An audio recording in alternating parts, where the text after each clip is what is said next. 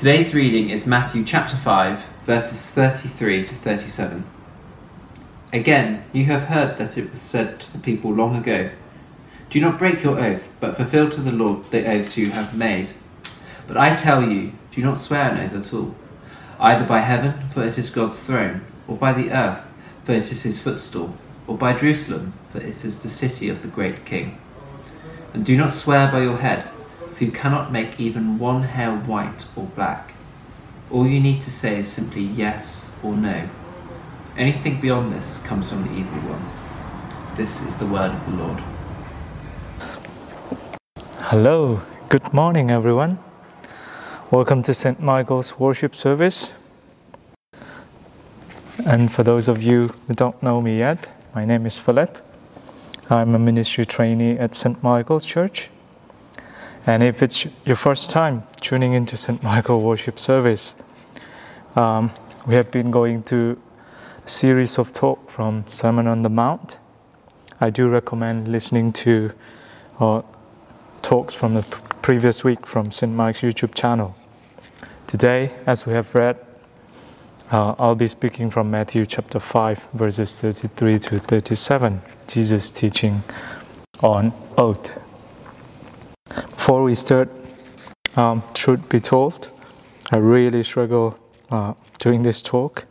I had enough time for 2-3 months in advance, but I really struggled.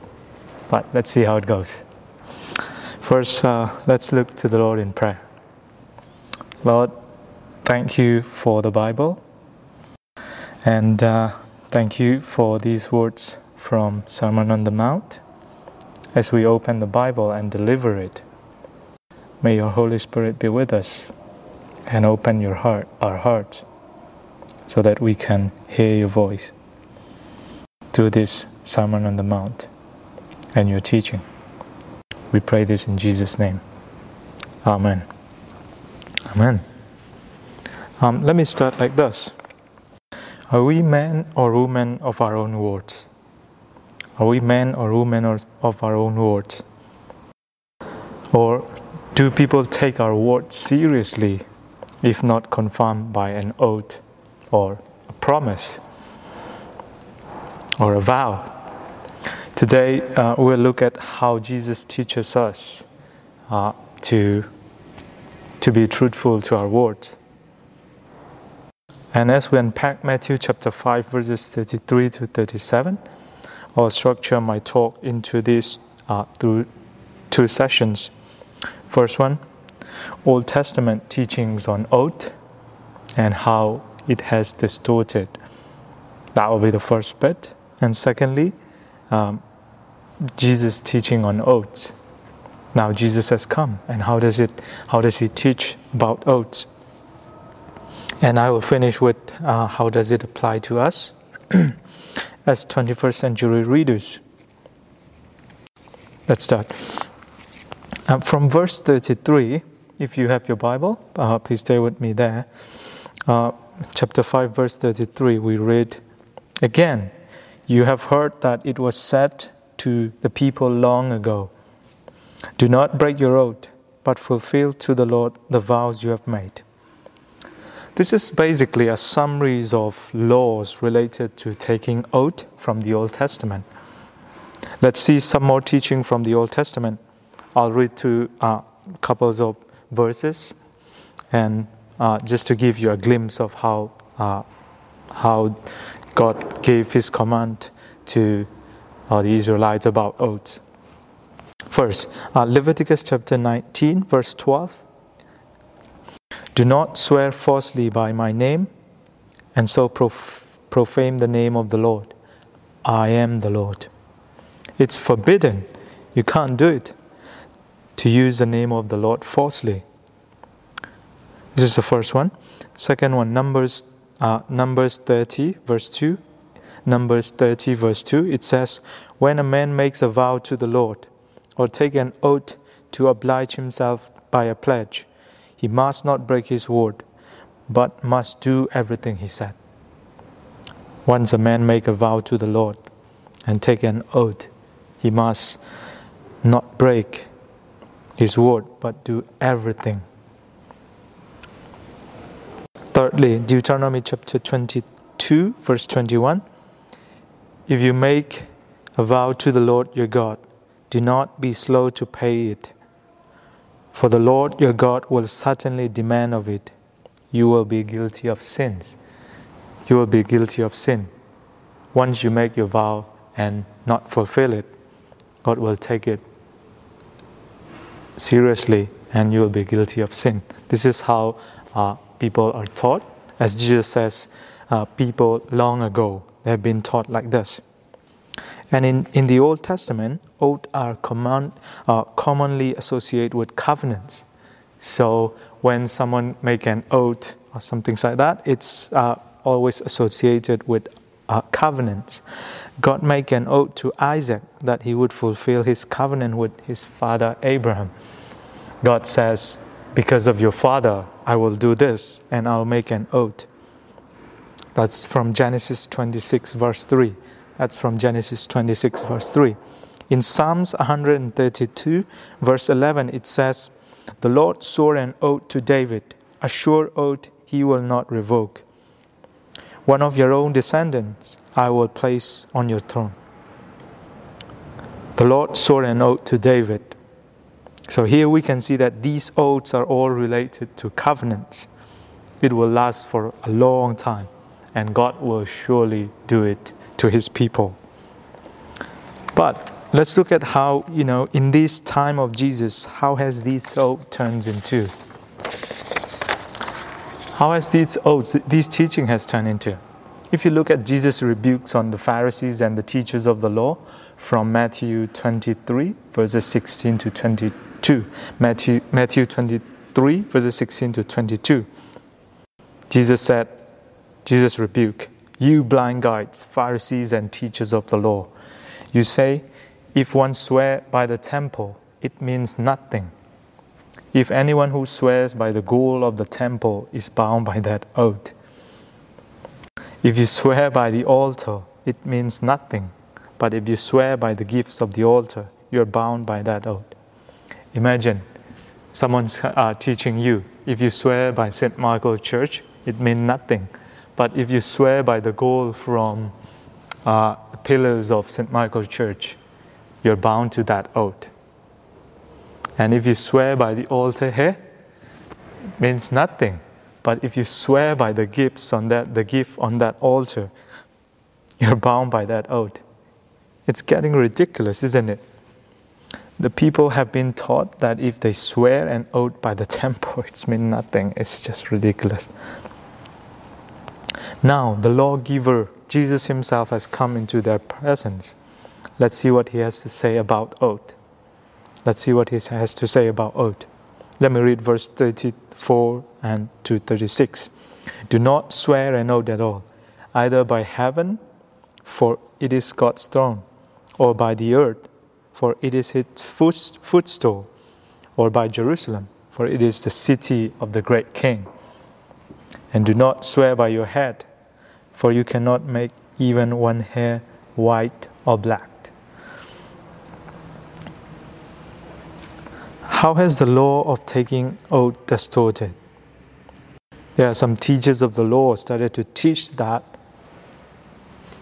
We can't see clearly in the Bible, but it's some extra biblical literature said it, that there are some teachers of the law started to teach that if people take their vow by heaven or temple or Jerusalem or even on their own head, they are not ultimately bound by that oath.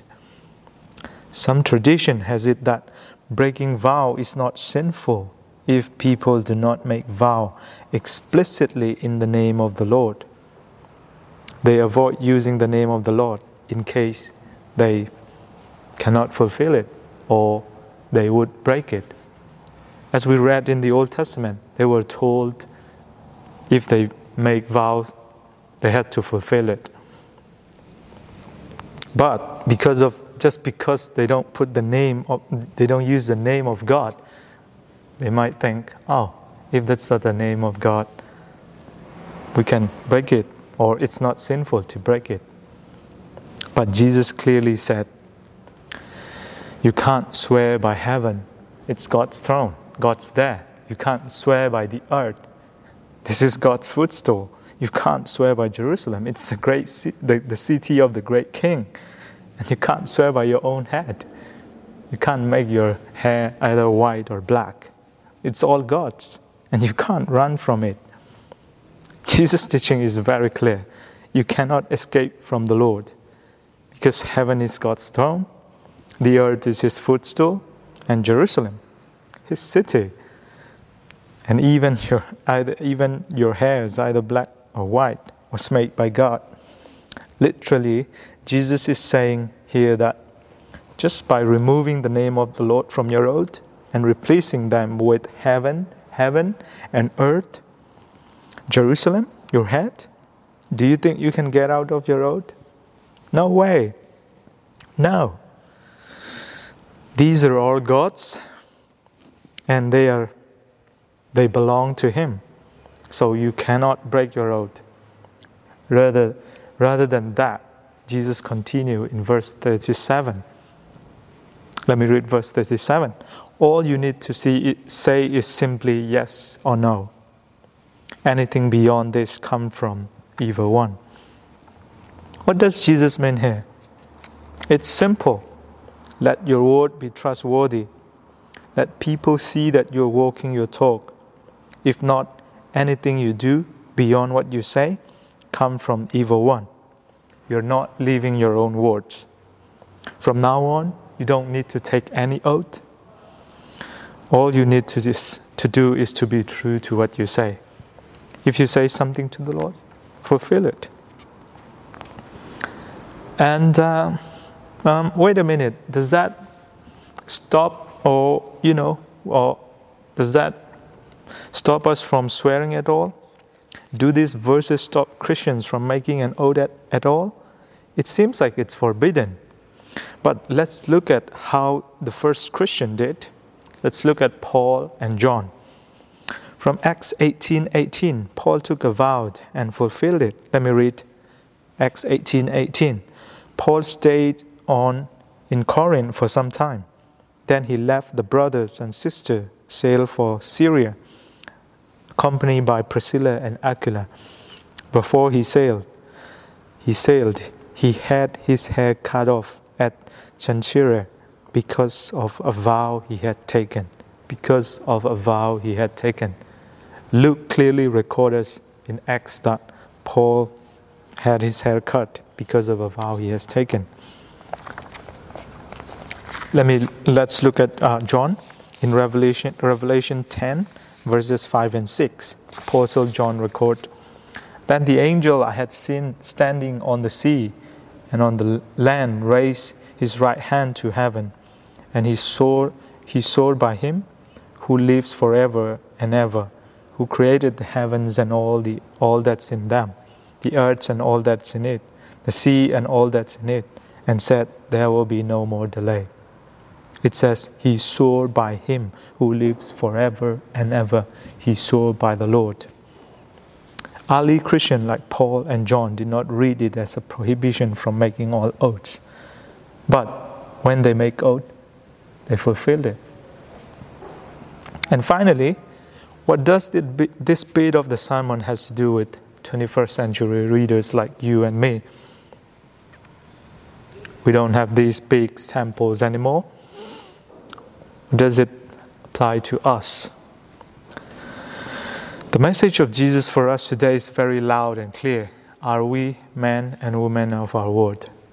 Let me put it into different words. Do people take our word seriously, if not confirm with an oath? These years I've been listening to debates and talks, political speeches, lots of them. I have noticed that words are many and results are few. And the world does not trust those many words anymore. The world is literally crying, walk your talk. James, the brother of Christ himself, wrote a letter to 12 tribes scattered among the nations. He wants them not to live as double-minded Christian. He quotes direct words from our passage today. Let me read it for you. James 5 verse 12. Above all, my brothers and sisters, do not swear, not by heaven or by earth or by anything else. All you need to say is a simple yes or no. Otherwise, you will be condemned. This is a word from James. James was dealing with people who called themselves that they have faith, but their deeds cannot be seen. Their faith cannot be seen. In other words, who says they will do something, but they would not. Double-minded Christian. They said themselves Christians, but they are the same with worldly people. James was dealing with them.